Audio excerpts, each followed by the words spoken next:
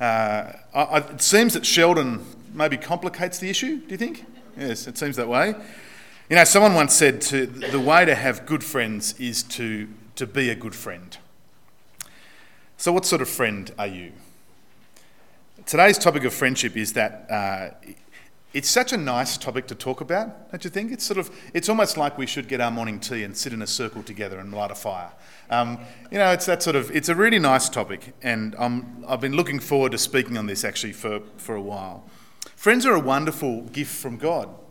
And as we'll see in a moment, we need friends. But we also need wisdom when it comes to friends. And thankfully, God's word in Proverbs has much to say about friendships. Here's what Vaughan Roberts, now I'm going to quote this little book here later on in the sermon, but here's what he wrote about friendship. Vaughan Roberts is a pastor from the UK. He says, "Life is presented in Proverbs as a journey in which we are constantly faced with a choice between two paths, wisdom and folly. We need good friends who will travel with us, help us discern the right road and spur us on to keep walking down it." It's a good quote, I think. It's worth remembering. So here's the plan for today. You can see it in your outline there. I'm going to have that open in front of you. We need friends. We'll mention that again and speak a bit more about that. And then we'll see that friends influence us. And then we'll look at the qualities of friends. And then, as we've just sung about, we're going to talk about the friend that we have in Jesus. So first, on your outline there, we need friends. Now, if you were alive in the 1990s, which I think is most of us, in fact, look in the room, yes, that's all of us. Not quite, actually, there's little kiddies at the back. You probably watched, or at least heard of, remember the US sitcom Friends? There you go. Some people still love it. It's actually doing the rounds. If you're a Fox, if you're a cable TV subscriber, you can watch endless reruns of Friends and you can drive yourself nuts if you like that. Now, so just think about that, the show. I'm hoping everyone's heard of this show. Right? It's a very well-known show. If you haven't, just bear with me. In your head, for a moment, just in your head, and if you're really passionate, you can do this out loud, but that might be embarrassing. I want you to hum the tune. Remember the tune? There it is. Linda's got it. Dun, dun, dun, dun, dun, dun, dun, dun, dun, dun. I don't know who wrote the song. Now, you remember the chorus? How's the chorus go? I'll be there for you. I'll be there for you. That's how it goes. I'll be there for you. The show was immensely popular. The show struck a chord with that generation and still with generations today. We as humans want friends. And it'd be pretty cool to have friends like them, at least back in the 90s. We're designed to have friends. As the wise teacher in Ecclesiastes 4 wrote, the reading that Jim read out to us, two are better than one. We're designed that way. We're made that way. At creation, Adam and Eve. Adam was given a helper, a partner, a friend in Eve. We're not made to be alone. Now, marriage is not simply friendship, though. We don't want to confuse the two. Their purposes are different. Marriage is public, it's exclusive, it's sexual between a man and a woman, it's covenantal. That's what marriage is. And two, if you think marriage will fulfil your friendship needs, think Jerry Maguire. Remember that movie right at the end of Jerry Maguire, You Complete Me?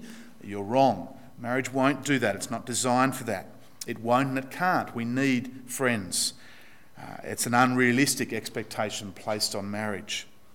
The message of Proverbs is that we need friends, and friends that stand with us shoulder to shoulder. It's a line that C.S. Lewis wrote about, shoulder to shoulder, walking alongside. Rather than in marriage, we're really face to face, if you want to use that analogy. It's interesting, though, what one of the key characters in Friends, I'll go back a slide actually, let's see if that works for us. David Schwimmer, he's the guy on the left. I don't know what his real name was. What's his... Ross. Okay, he was Ross in the show. There we go. Nice work, Chelsea. Excellent. Good stuff. This is what David Schwimmer said, though.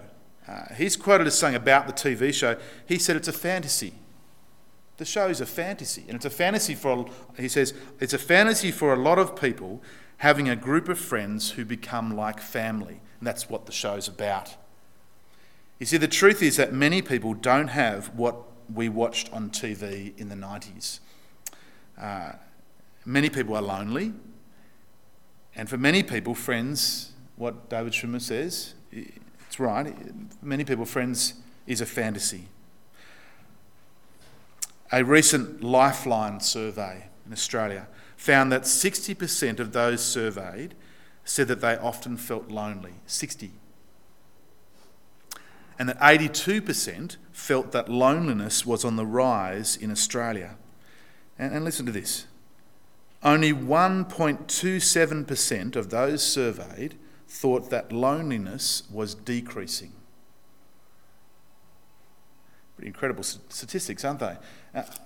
I was just reading the paper this morning with my coffee and Weet-Bix, and I came across an article on loneliness, and actually it quoted the same survey that I found during the week. But it also said a couple of other interesting things, and I'll refer to it. I just got a chance to print it out. A Relationships Australia survey this year, 2017, study found that more than a third of Australians felt like they often lacked companionship, and almost half said they sometimes felt left out. They're not easy statistics to swallow, are they? But I think they're real, and I think many in this room probably feel it. In fact, it's probably all a bit too familiar for you right now, loneliness. You see, I think the message of Proverbs, as we'll see as we go through this morning, is that we need to invest in friendship. We need to invest in it. We need one another, and in fact, it's folly. It's foolishness, especially as Christian people, to live the Christian life alone. And friends, it's simply unloving to leave the lonely alone. We have a responsibility as a church, God's church, to love the lonely, to be inclusive. It's the great power of Christian fellowship. We could even, use the phrase that the Marines use. We never leave anyone behind. It's a challenge, isn't it? It sure is. Okay, so we need friends. We need friends. It's a human need. God's made us that way. But we also know that friends influence us. Now, there's countless examples of this. Say, let's choose fashion for a minute. All right, friends influencing us with fashion. So we're on the 90s theme. Let's go back to the 90s. Okay, I'm sorry if this brings up painful memories, and you really don't want the preacher to talk about your hairstyles in the 90s. But let's go back to Friends for a minute. Now, the women will be with me on this one. The men will be going, what are you talking about? Stay with me, men, all right? See, back in the 90s, when Friends was a popular show, there was a particular hairstyle that many women imitated. And, of course, it was named after the key character that Jennifer Aniston plays. What's the hairstyle called? The Rachel, thank you. Now, the Rachel, I can't describe the Rachel, but many, many women had it. So if in a friendship group, this was my experience for sure, with my friendship group, not with the guys, of course, they all wanted to be like, I can't remember the names, what's the cool guy? Joey, that'll do. Yeah, they all want to be like Joey, I'll stop there, I'll keep going. Okay, so these friends of mine, so if Liz had the Rachel, well, then Susan had to have the Rachel too, because Liz had the Rachel, and then Helen needed to have the Rachel. And before you know it, what you've got is this little clump of Rachels, or like an under sixes soccer team. So they all go around like this, and there's this clump of Rachels, and they're all looking the same. Now, we laugh, we've all done that sort of, that's how fashion works. You want to look like your friends. If your friends are looking cool, you want to look cool too. You want to have the Rachel. But the friends influence us, and notice how I didn't ask any of you ladies if you had the Rachel. I'm not going to do that to you. But notice, friends also influence behaviour, don't they? So I did it because everyone else was doing it. Well, everyone else has got one, so why can't I? And we think, that's what my kids say. Well, it's not just kids who say that, is it? We say it too as adults. The truth is, Who we spend time with makes us who we are. That's the truth. Who we spend time with makes us who we are. I am who I am because of everyone I'm with. Let's jump over to Proverbs now. Proverbs chapter 13, verse 20. 13, verse 20. I'm going to look them up too, give you a bit of time. I'm hoping you're following with me. There's a bit of flicking, not as much as it was a couple of weeks ago, but a little bit. Proverbs 13, verse 20. He who walks with the wise grows wise, but a companion of fools suffers harm. In other words, we become like the people we spend time with. That's what it's saying, isn't it? Companion of fools suffers harm. What about over to chapter 22? Flip over to 22, verse 24. 22, verse 24, towards the end of the chapter there. 22, verse 24. Do not make friends with a hot-tempered man. Do not associate with one easily angered, or you may learn his ways and get yourself ensnared. It's great language, isn't it? And it's true, it's a trap. It's like a trap, ensnared in his ways. It's not a bad dose of realism, is it? When you think about this. That we are influenced by those we spend time with. So, if you hang around people who love money, and love material things, then you too will become like them.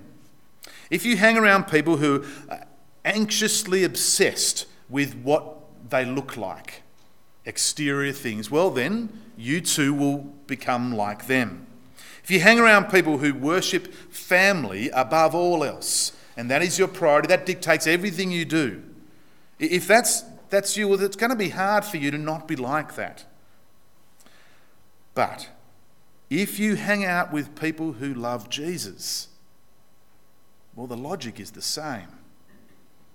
Do I need to answer it? No. We'll love Jesus more as well. Now, we can't always choose whom we spend time with, can we? So workmates and work colleagues are a classic example.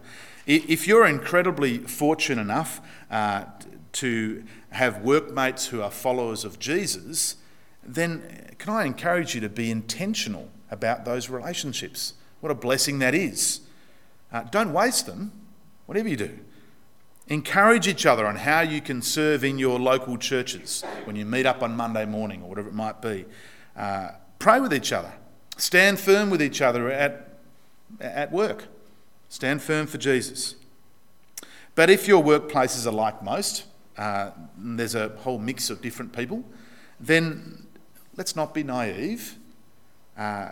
Be careful of an ungodly influence and choose to stand out as a follower of Jesus rather than blending in. We ought to pause and we ought to ask ourselves a little bit of a difficult question, I think. Who are the people that most influence me? Ask that to yourself. Who are the people who most influence me? Are they making me wise or foolish? Are they making me a better version of me, more like Jesus, more kind, more compassionate, patient, selfless, humble? Who are the people that most influence me? Matt Fuller, he's an English pastor and author. He's a guy actually we invited over to Dubai a few years back when we were over there. And I actually met him for lunch when we were in London, which was pretty cool. He's a great guy and a great author. If you remember that name, Matt Fuller, buy his books. They're really, really good. He tells this story of a Christian wedding that he attended. He's the minister and does a lot of weddings and so forth like ministers do. And when you go to a lot of weddings, you hear a lot of speeches, and some are really good and some, are not so good. That's how it sort of works, doesn't it? He tells a story of a speech this best man gave at a particular wedding.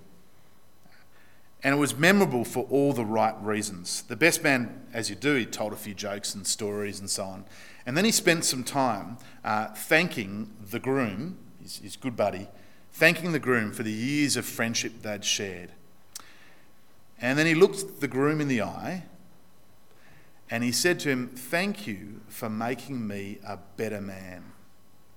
Thank you for making me a better man." Wonderful, isn't it? So that's friendship. That's friendship. That's the friendship we'll read in Proverbs as well and throughout the Bible. See, I love how there's a healthy intimacy. That's good. It's a healthy intimacy between friends. A bit of emotion there. Can't help but feel it, can you? Even though we weren't there.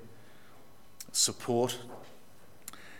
And clearly there's intention in the relationship. That's really important. There's intention to make each other better men. I love that. Now, I don't think it's possible to have many of those types of relationships. Friendships that last for decades. Those types of friendships. I think, in fact, I think most people could only manage, 2, 3 of those types of relationships, 4 in your lifetime. I don't know, I'm only really guessing. I guess it depends on how well you keep in touch with people, what sort of, if you're really good at keeping in touch and keeping friendships going. So the figure's a little bit arbitrary in that way. But having said that, we ought to be careful then also not to shut the door on new friendships. It's not as if we reach our quota of new friendships and then that's it. Oh, I can't do any more, that's it. Maybe we're a bit lazy with that. That could be a reason why we might do that and I'm not interested in any more friends. But maybe in rejecting new friendships, the danger is we could come across as unfriendly and also a little bit unwelcoming, couldn't we? New friends, by the way, doesn't mean Facebook friends. That doesn't mean that at all. I love this little quote I read somewhere. I can't remember who it was now. I put it in our e-news this week. Get out of cyberspace and talk face to face. That's real friendships. I hate Facebook. I hate it. I'm caught on it now. I wish I can get off it, but we use it too much for church. That's okay though. I don't mind. There you go. Facebook friends, they're the sort of friends that we haven't seen in 10 to 20 years, and we know it's their birthday because Facebook told us it's their birthday. It's not really friendship, is it? Actually, some interesting stats came up in this article too about loneliness and technology. It's a bit of a tangent, but bear with me. The quote here, while Facebook, Instagram, Snapchat and other social media sites connect us, they are actually driving us into a state of loneliness, according to research from the University of Pittsburgh. Interesting, isn't it? And this other little quote here from one of those studies. For a society that is more technologically connected than we have ever been, these results suggest we're overlooking good old-fashioned care and compassion when it comes to our mental health and well-being. Worth thinking about, isn't it? A bit of a challenge there on those of us who do use Facebook. Okay, well let's get off that for a minute and keep going. So we need friends, that's what we've been saying so far, and we know that friends influence us, which means not only do we choose our friends wisely, but we need to be the type of friend that influences for good, makes me a better man, that sort of friend. So we're on point 3 in our outline there, the qualities of friends. Derek Kidner, he wrote a little commentary on Proverbs, and he spells out 4 qualities of friends from Proverbs. They all start with C except one. I don't know why he couldn't get 4. I'm disappointed by that. Anyway, first of all is constancy. A bit of old-fashioned words. Constancy, in other words, what does constancy mean? Constant. Faithfulness, loyalty. It's the sense of, I've got your back. This is what makes a good friend. Constancy. So let's go to Proverbs 20, verse 6. Proverbs 20, verse 6. 20, verse 6. Many a man claims to have unfailing love, but a faithful man who can find? I love Proverbs 18, verse 24. So flick back a couple pages. 18, well, it's on the same page for me. 18, verse 24. A man of many companions may come to ruin, but there is a friend who sticks closer than a brother. It's a great proverb, isn't it?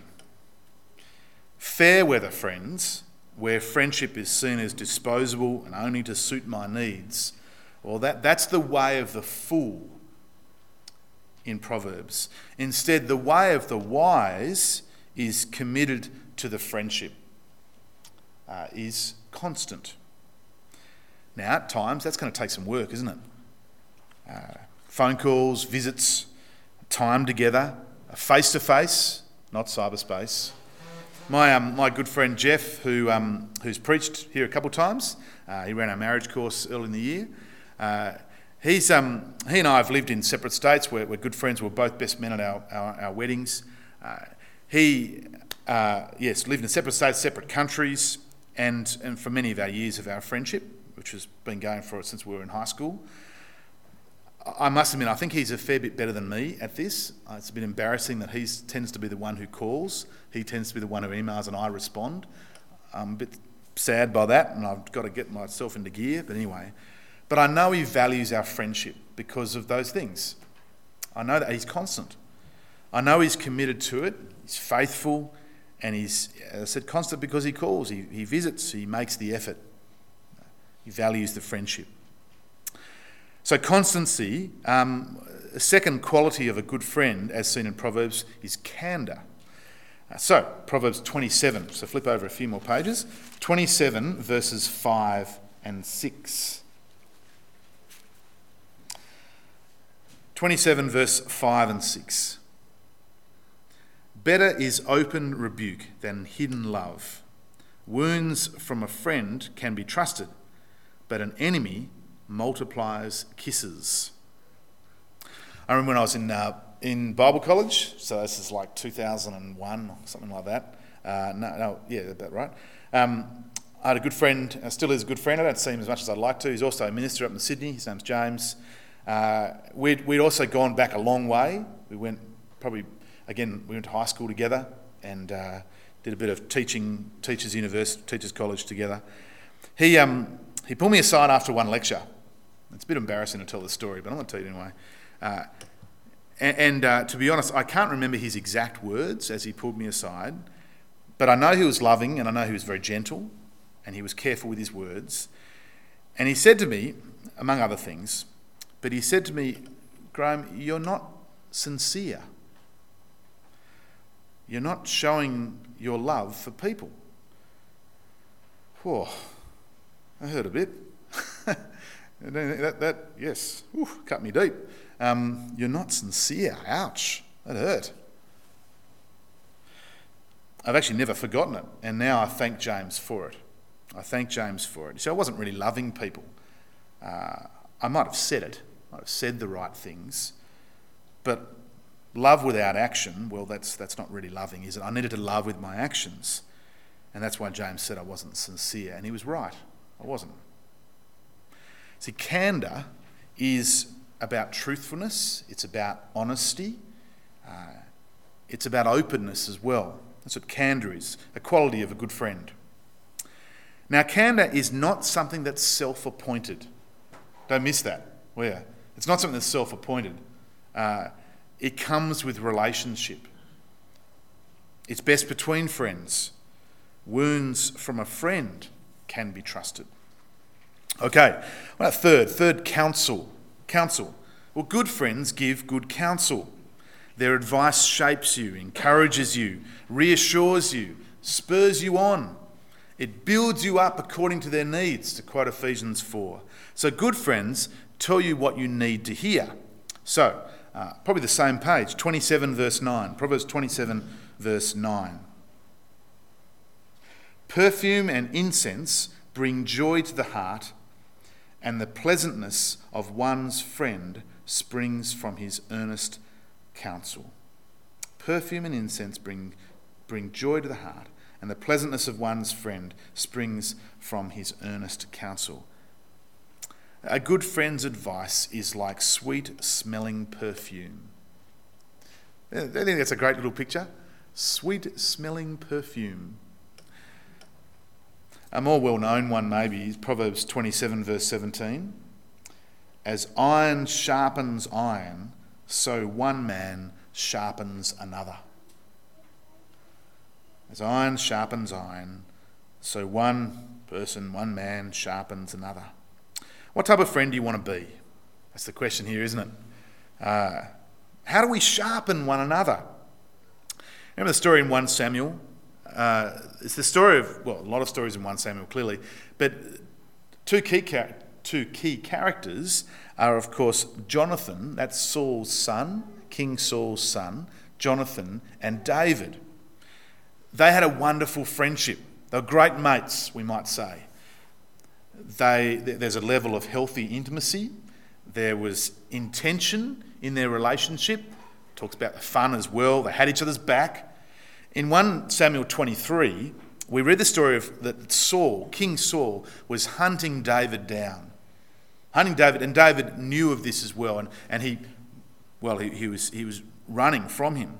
And at one point, David is hiding out in Horesh, out in the desert caves. So you can sort of picture the scene, can't you? In the middle of the desert, hiding out there, and no doubt he's threatened, and he doesn't feel safe at all.